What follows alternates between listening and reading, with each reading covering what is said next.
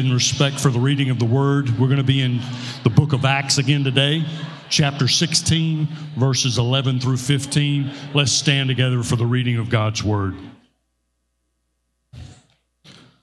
So, setting sail for Troas, we made direct voyage to Samothrace, and the following day to Neapolis, and from there to Philippi, which is a leading city of the district of Macedonia and a Roman colony. We remained in this city some days. And on the Sabbath day, we went outside the gate to the riverside, where we supposed there was a place of prayer. And we sat down and spoke to the women who had come together. One who heard us was a woman named Lydia from the city of Thyatira, a seller of purple goods, who was a worshiper of God. The Lord opened her heart to pay attention to what was said by Paul. And after she was baptized, and her household as well, she urged us, saying, "If you had judged me to be faithful to the Lord, come to my house and stay." And she prevailed upon us. May God bless the reading of his word. Praise be to God. We're still getting the hang of the stand-up, sit-down thing, so you did great. It was your hit class for the day. Real quickly, let me just encourage you a couple of things. I was talking to Jonathan, and if you've been coming for a week or two, or maybe a month or two, you've noticed that we started having a lot more kids coming from the communities that we've been reaching out to. And it's I mentioned last week, it's a huge answer to prayer. But I wanted to encourage you, every single one of you, whether you've been coming here for a week or a year, on Sunday mornings, to look for ways to engage them and encourage them, let them know that you're happy they're here, that they're not a burden on us, but that we just love them. And if you could just do that, go out of your way. If you see any of those kids, just give them a hug and welcome them. Tell them that you're glad they're here. And second, I guess the second thing I would say with that is we need more help with those kids, because we went from like 5 to 15 last week. So it's amazing, but we need more hands, okay? So if you are not serving yet and you're looking for a team, let me encourage you to be a part of that team. Sunday mornings, we have the older kids classroom, and they're teaching them, and they just need some extra hands down there. We also have the 7 to 11 classroom. We'd love people to help out with that as well. And also on Saturdays, if you can't do Sundays, or like Sundays you're already serving somewhere else and you've got a free Saturday morning, Saturday mornings, we actually are in their neighborhood every single week playing with them. It's super chill, super easy. I think it's 10 to noon every Saturday. So if you would like to do any of that, if you would like to get involved on that team of just serving, loving those kids, there's a QR code in front of you. You can scan the QR code. And it says serve now, and you'll see the box on there. Fill it out, and please just get involved. It would be awesome if you're not serving yet to jump in that way. Yeah, thankful for what God's doing. That's all I'm going to say about that. But I'm also thankful that y'all are here and excited to get into the reading of the word and the preaching of the word today with you as well. In 1995, Yellowstone National Park was really struggling. And the deer population was totally out of control. And since there weren't any predators around, as many of you know, these deer could graze wherever they wanted without any fear of being eaten. And so the result was that the grass in the meadows had been almost totally grazed, and the rivers had started to erode. The shore around the rivers had started to erode, and they started to trickle and meander off and get shallower and shallower. And so the Yellowstone National Park was really struggling. But then in 1995, conservationists came up with this bold and really controversial idea. And a lot of the ranchers didn't like it, because the idea was to reintroduce wolves into the park. And the reason that they tried to get rid of the wolves in the first place is because they were eating the ranchers' stock. So it was a little controversial, but they figured out that if they could get some of the wolves in there, that might control the deer population. And if they could control the deer population, then maybe the national park would survive. And so they passed this idea, I guess, and they went up to Canada. They captured a bunch of gray wolves. They brought them back down to the national park, and they just let them free in the national park. The The impact, though, of just a small number of wolves was absolutely staggering. Now, I have a before and after picture of the park to show you a little bit of the difference that these wolves made. You can see the one picture of 1991, and you can see how there's really no vegetation hardly at all alongside of the river. And then if you look to the right, trees have grown up and everything's different. Listen to how the National Geographic described it. They said, first, of course, the wolves killed some of the deer, but it wasn't a major thing because there weren't that many wolves and they didn't kill that many deer. But they radically changed the behavior of the deer. The deer started avoiding certain parts of the park, the places where they could be trapped most easily, particularly the valleys and the gorges, and immediately those places started to regenerate. In some areas, the height of the trees quintupled in just 6 years. Bare valley sides quickly became forests of aspens and willows and cottonwood. And as soon as that happened, the birds started moving back in. The number of songbirds and migratory birds started to increase greatly, as did the number of beavers, because beavers like to eat trees, and beavers, like wolves, are ecosystem engineers.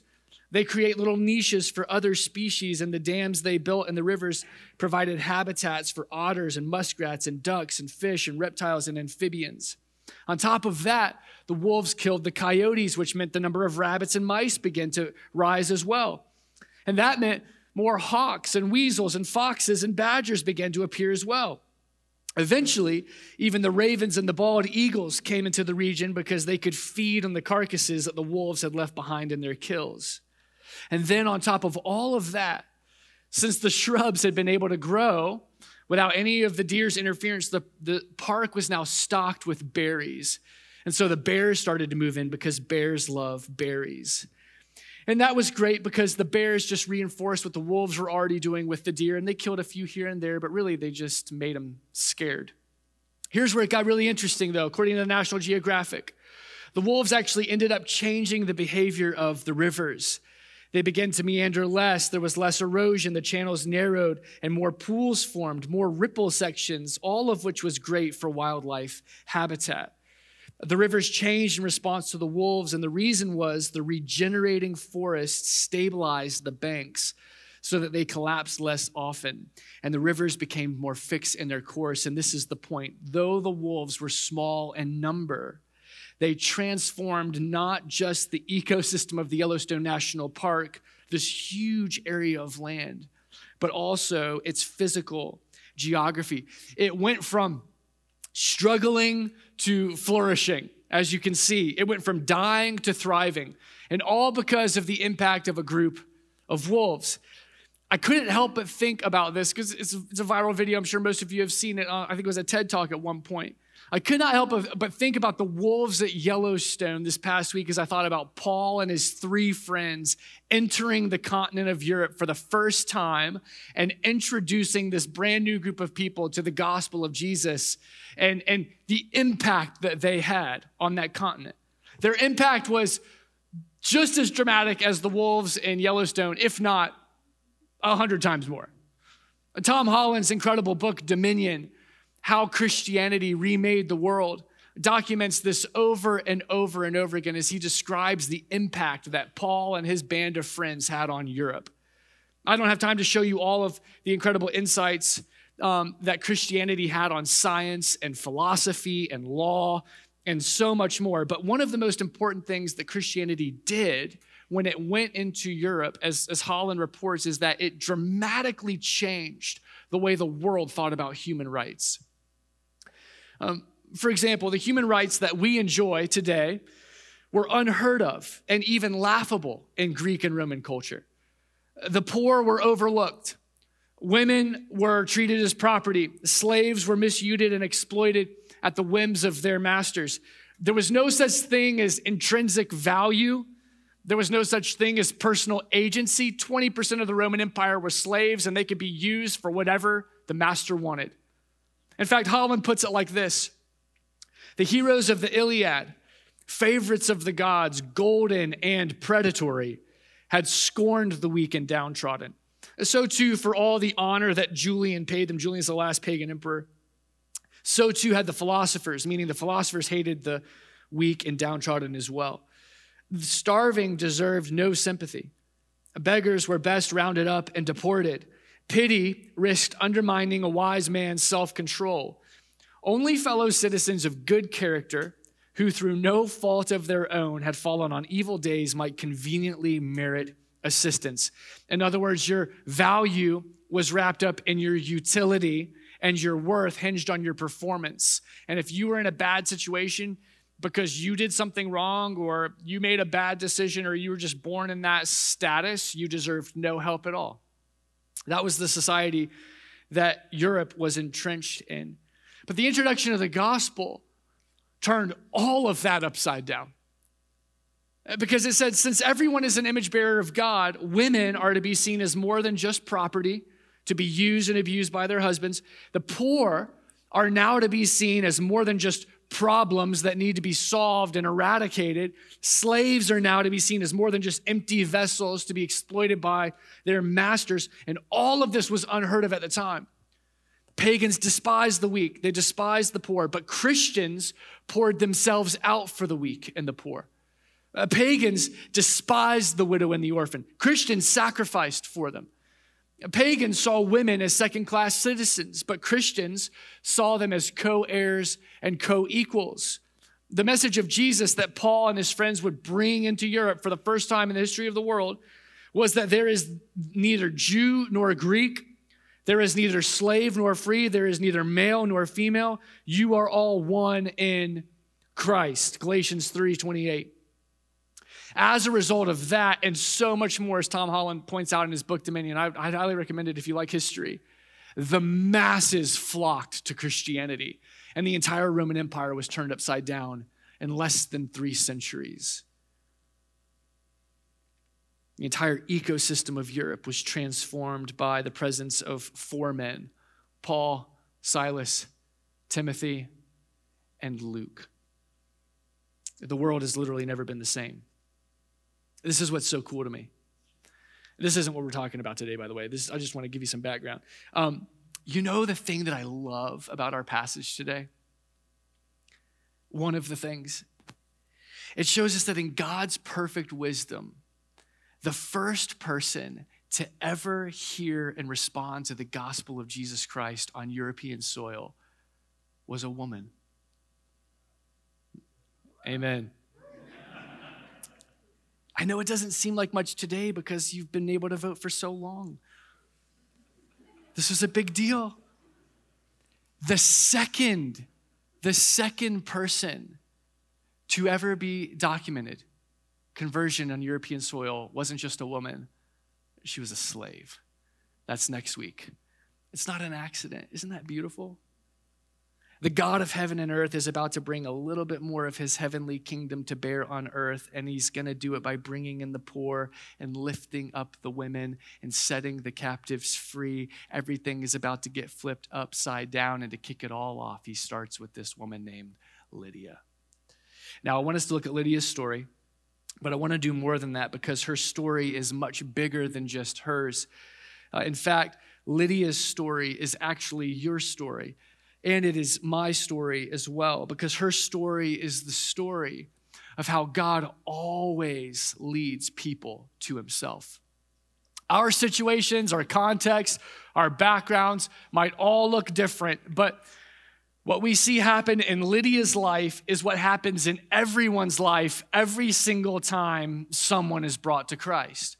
And so if you have a testimony, if you have a story of Jesus saving you, Lydia's story is your story. If you don't have that story yet, my prayer is that you will, maybe even today. And so as I tell you her story, which is that's all we're going to do today, I want you to see your story in this as well. I'm going to show you 2 things, and you'll see where we're going to go in a minute. The first thing I want to show you is this. In God's providence, he always uses circumstances to lead people to himself. So there's no such thing as a coincidence. We talked about this last week a lot, and I'm going to talk about it more again today. And I know it raises questions about sovereignty and responsibility, and we'll talk about it a little bit too, because that's a big question. But when it comes to the rescue of the lost, there's no such thing as coincidence. There's no such thing as luck. There's no such thing as serendipity, even though it's a great movie from the early 2000s. There is only the providence of God. That's it.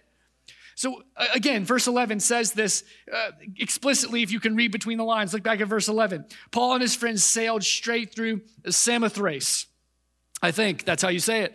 And if you've been around the Bible for long enough, you know that nothing is ever in the Bible by accident. Everything in the Bible matters. Every little detail means something. Nothing's wasted, random, or out of place. And in this case, that little bit of information tells us that the wind was literally at their backs as they were sailing. And if you do some research into the geography and how many miles it was, you realize that they sailed 156 miles in 2 days when normally it would have taken 5 days. Okay, so the wind is at their backs. They sailed straight through. In 2 days, they knock out this journey. That means they got to Philippi just a few days before a Sabbath. And this wasn't an accident. It wasn't luck. This was the providence of God. They're there for a couple of days, and all of a sudden it's Sabbath. Now, normally Paul would have gone to a synagogue, and he would have reasoned with the Jewish men. He would always start with Jewish men in the synagogue, and then when they tried to beat him up, he'd move on to other people, but he always started in the synagogue because those were his people. But Philippi was so lost, there was no synagogue. We actually know from history that if a city had 10 Jewish people in it, they had to have a synagogue. So that means Philippi had less than 10 Jewish men in it. That means they had less than 10 God-fearing men in it. There is no synagogue, but they just so happened to hear that on the Sabbath, 1.5 miles outside of the city, there's a group of women gathering to recognize Sabbath and pray. None of this is coincidental. Maybe these women were 1.5 miles outside of the city for protection. Maybe they just wanted privacy. Again, they don't have a lot of status in this society. There aren't a bunch of godly men around them. They're probably going to be harassed the whole time, so they go 1.5 miles outside the city where they can pray. They've got their copies of Hebrew scripture. They're worshiping the Hebrew God. Again, none of this is an accident or a coincidence. Now, one of the women who's there by the river is a woman named Lydia. Verse 14 tells us that she's from the city of Thyatira and a seller of purple goods, and that she is a worshiper of God. That means she's the worshiper of Yahweh Elohim, the God of the Old Testament. She has the Hebrew scripture. She's converted from paganism to Judaism. And now she's practicing Sabbath by the river with a group of other women. This is what's so incredible with me. Just track with me because this is going to blow your mind. Oh God, he's so cool. The first person to ever hear and respond to the gospel on European soil wasn't just a woman. She was a woman from Asia. Not just Asia. The exact region that Paul was trying to get into. And the Holy Spirit, the Spirit of Christ said, no, you're not getting into that region. No, you're not taking the gospel there. And so he's hanging out in Troas and he gets a vision of a man. Come to find out, the man is a woman from Asia who's in Macedonia. And so God says, no, over here, you can't go into Asia because I got this Asian girl in Macedonia and I need you to go find her. Isn't that crazy? Oh, it's so cool. She's evidently become so wealthy because this is how she gets into Macedonia. She's a seller of purple. It's from her region. Kings wear purple, rich people wear purple. It's kind of like our version of cars or Rolexes. Like this is how you showed off your wealth back in the day. You wore purple. It meant something. So she sells purple. She's in Europe selling purple, and she's become so wealthy, evidently, she's got a mansion in Philippi. We don't know much about her household. We don't know if she was married. We don't know if she had kids. We definitely know she had a lot of servants. We know somebody was living in her house because she ends up getting saved. You'll see in a minute, and her whole household gets saved. We don't know if that's like servants or husband and kids. We have no idea what that means. But none of this is an accident. None of this is luck. None of this is a coincidence. What is it? Can you just say the providence of God with me? The providence of God. I want you to get used to the providence of God and fall in love with the providence of God, okay? From the date to the time, to the location, to the weather, to the wind, to the culture of Philippi, to the business, to everything else, God is over all of it. Nothing falls outside of the scope of his sovereign rule. He's moving and he's directing even in the smallest of details so that he can lead people to himself. As the old hymn goes, his wisdom is sublime, his heart profoundly kind. God never is before his time and never is behind. He's always working and it's always perfect. I couldn't help but think about how I've seen that play out in some of your lives here at this church. We got a lot of baby Christians in this church. It's so exciting to be your pastor. Man, it's so cool. The OG, we call him the OG of South End, Big Stu. He's not in here right now. He's down with the kids, so he won't be embarrassed. You might not know this, but 2 years ago, like right now, there are about 150 20-somethings in this room. 2 years ago, there were like 60 people total, okay? And there weren't that many 20-year-olds. We actually had people leaving our church because there weren't a bunch of 20-year-olds, and they wanted people in their same stage of life, because that's what we do in America. We want people like us. It's okay. That wasn't a bash. That was a bash. Okay, so we had no one here.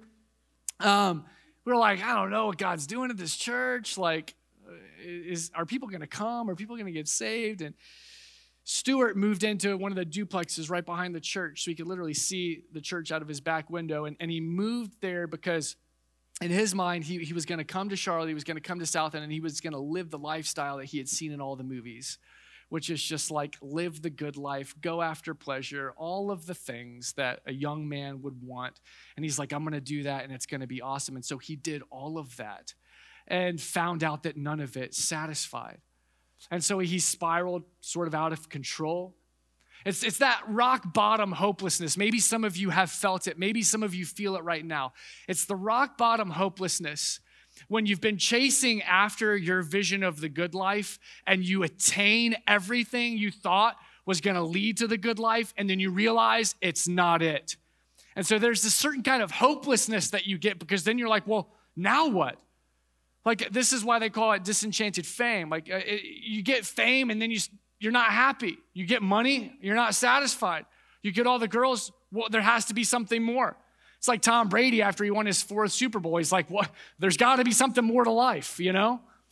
And so Big Stu is struggling. He's spiraling in depression. Nobody actually calls him Big Stu. It's just because he's not in here right now, and I can call him whatever I want. He is a big guy, though.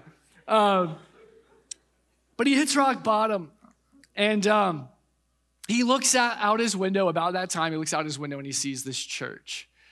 And he's like, well, I guess I should Google the church. He Googled the church to make sure we weren't some kind of weird cult. And thankfully, we're not a weird cult. And so he came, praise God. So he came in, and he met Jesus. And it's super cool because you've heard his testimony if you've been here for more than a year. But his testimony is that he moved into that duplex so that he could walk to his favorite bar. But now he knows that God moved him to that duplex so that he could walk to life and meet him. That's the providence of God. We make decisions. We take action. We walk. We live our lives. And the whole time God's like, you got no idea. You have no idea what I have in store for you. God used circumstances to lead people to himself. That's what happened in the life of Lydia. That's what happened in my life as well. If you are a believer, that's what happened in your life as well.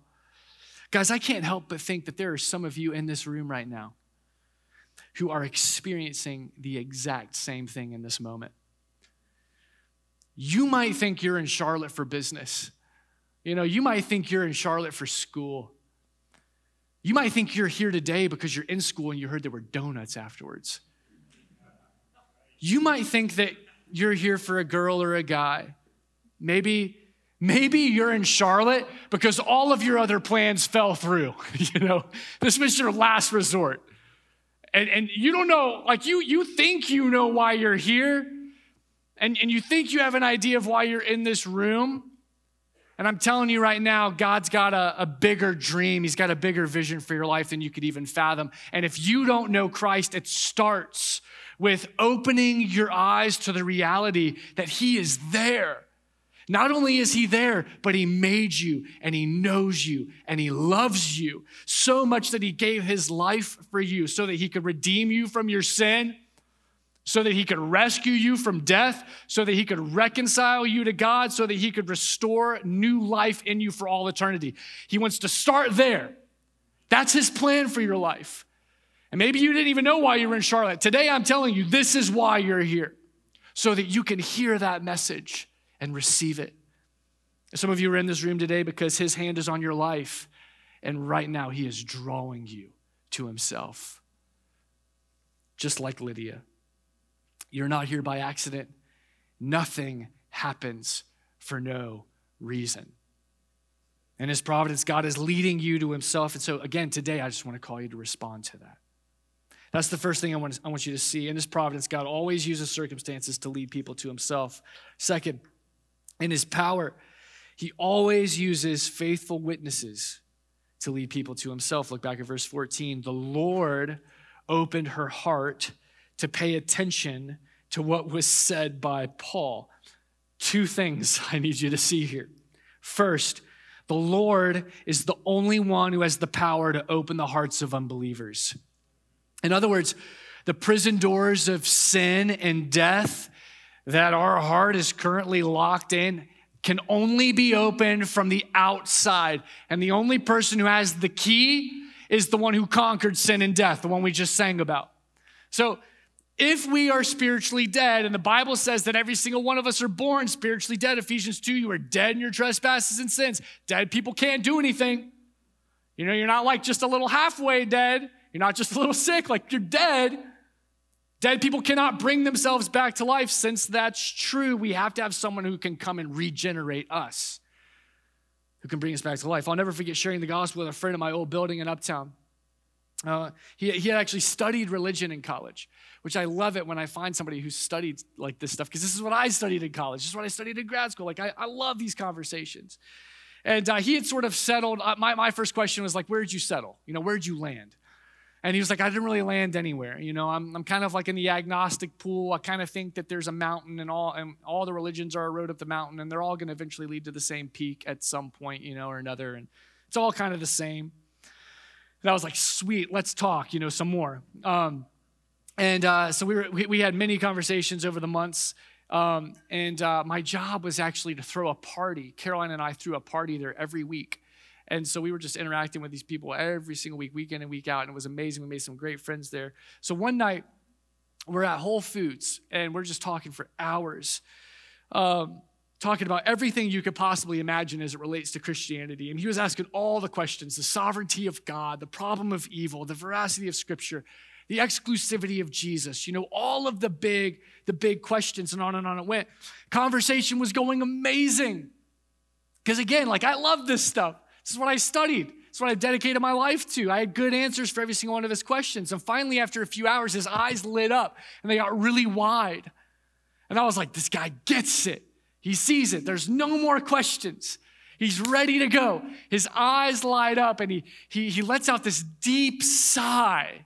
And then he sits back in his chair and he's just quiet for a while.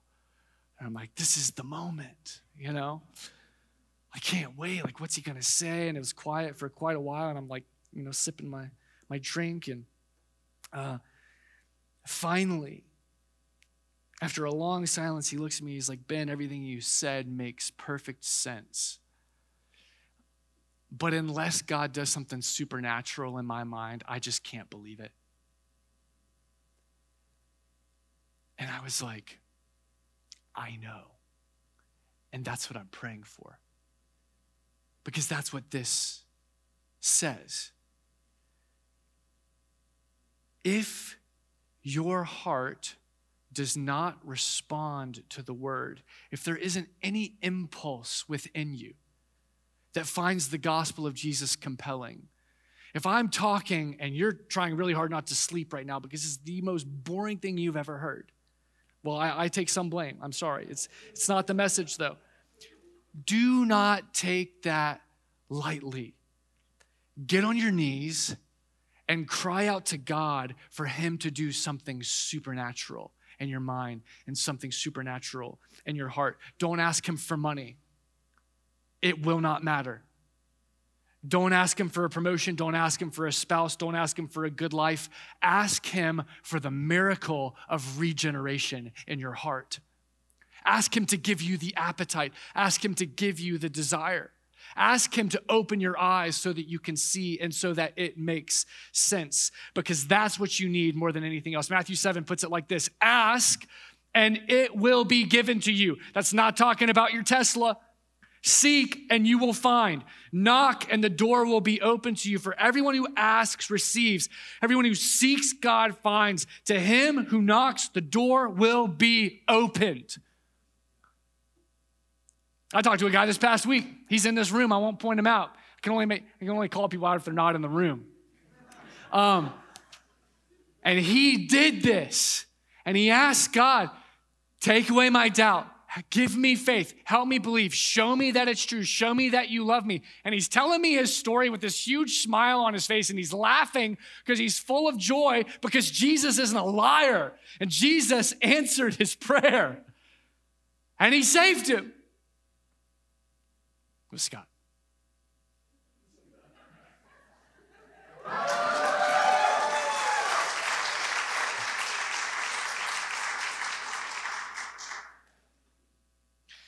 The first thing you and I need to see here is that God is sovereign.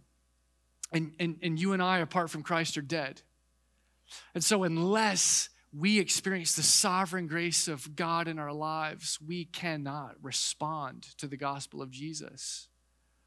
We need someone to rescue us from the outside. The only person who can rescue us is Jesus himself.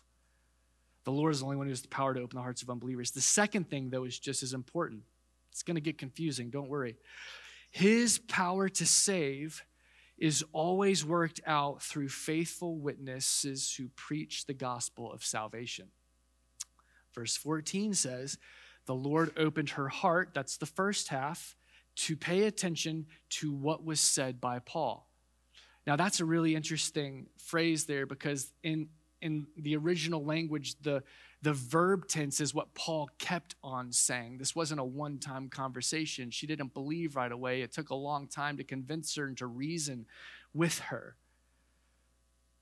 Listen to how Romans 10 describes what Paul was doing. How then will they call on him whom they have not believed? And how are they to believe in him of whom they have never heard? And how are they to hear without someone preaching? And how are they to preach unless they are sent? As it is written, how beautiful are the feet of those who preach good news. Now, why is that beautiful? Why are your feet beautiful when you preach good news about Jesus if he's the only one who can save? Why does he even need you? Confused yet? God's power to save people is always worked in and through faithful witnesses who preach the gospel of salvation. Let me explain. In Lydia's case, of course, it took a while, like I just mentioned. Paul had to walk with her over time. But what we see in that is that when Paul shared the gospel for the first time by that riverside, and all of those women were there, and he shares the gospel, and Lydia didn't believe initially. He didn't just abandon her. She's hungry, she's searching, she's already left the pagan gods of her family, she's worshiping the God of the Bible, but she's just not sure about this crucified carpenter from Nazareth yet. She likes Yahweh, but she's not convinced that Jesus can actually be Yahweh, incarnate. But Paul's response is not, well, I guess God hasn't opened up your heart, and so I'm just going to move on to someone else. I'm going to move on to a new person. I'm going to move on to a new city. You know, you made it halfway. You're worshiping the God of the Bible, but since you don't want Jesus, I'm just going to assume that he's not going to work in your life. You know, he doesn't say anything like that. He just keeps on talking to her and reasoning with her over a period of time. And as Lydia listens, as Paul keeps on talking, God starts to open her heart and soften her heart so that she can receive it. Guys, this is one of the great mysteries of salvation. And it is a mystery. Let me just tell you, mysteries cannot be understood. I'm going to do my best. Reason isn't powerful enough to save anyone. And yet, God uses reason to open the hearts of unbelievers. You and I are not powerful enough to save anyone. And yet, God, in his infinite wisdom, has chosen to use you and me to save people. In other words, God is sovereign in salvation, and yet you and I are responsible in the process. I love how John Stott put it. He said, although the message was Paul's, the saving initiative was God's. Paul's preaching was not effective in itself. The Lord worked through it. And listen, the Lord's work was not in itself direct. He chose to work through Paul's preaching. It is always the same. They go hand in hand. This is how I would sum it up. This is what I want you to see. God is powerful enough to save anyone in any way he wants. Do you believe that? Okay, that's how powerful God is. But he has chosen to always work through faithful witnesses of the gospel. He could save in any way he wants, but the way that he has chosen is through you and through me. He has not chosen to save people by sending angels or causing rocks to talk. He has chosen to send beautiful feet as messengers of the gospel. That is how he has chosen to work. They go hand in hand. Now that raises a big question, doesn't it? In fact, this is one of the biggest questions that I get as a pastor. What about all the people around the world who have never heard the gospel? Like, what's going to happen to them? If God always leads people to himself through faithful witnesses, what happens if there are no faithful witnesses in a city or a region or a country? Are they just doomed to an eternity separated from God? The answer, of course, is no. But why is it no? Guys, the story of Lydia shows us why the answer is no. The story of Lydia shows us that it doesn't matter how much God has to intervene. If there is anyone anywhere in the world who is seeking after him, who is hungry for him, he is going to step in and send them a witness. Every single time. That's what this story is about. The Asian girl is hanging out in Greece, and she's hungry. She's left the pagan gods. She's seeking Yahweh, but she doesn't know the Messiah. She doesn't know Jesus, but she's practicing Sabbath. She's saying the prayers. She's reading the scripture. She's trying to obey Torah. She's at the riverside, and God knows all of it, and he sees all of it. And so the Apostle Paul is trying to get into Asia Minor. Then he can't. He tries to get into Galatia. Then he can't. Then he has a vision, and God knows, I've got someone who's ready for you. I'm going to open her heart. I need you to go. Reminds me of a story I've got to tell you. I can't give you the details because if I did, this guy's life would be in danger. But I met a man not too long ago who's living in a country that overseas it's totally closed off to the West and totally closed off to Christianity. And I was talking to him on the phone about his journey and about how God had called him to this country. And I'll be honest with you, it was absolutely wild. God gives the most dramatic calls to people who, or I guess, he speaks in the most dramatic ways to people who have the most dramatic calls in their life. So if you want to hear God in a really radical way, do something radical. He's not gonna do some crazy stuff if you're just, it's okay. I'm not, again, the more you suffer, the more you experience God. That's the principle. Okay, so my friend is driving in his car one day, and all of a sudden, he's driving in his car, and out of nowhere, he sees a vision through his windshield. And the vision is nothing more than the name of this country in giant black font.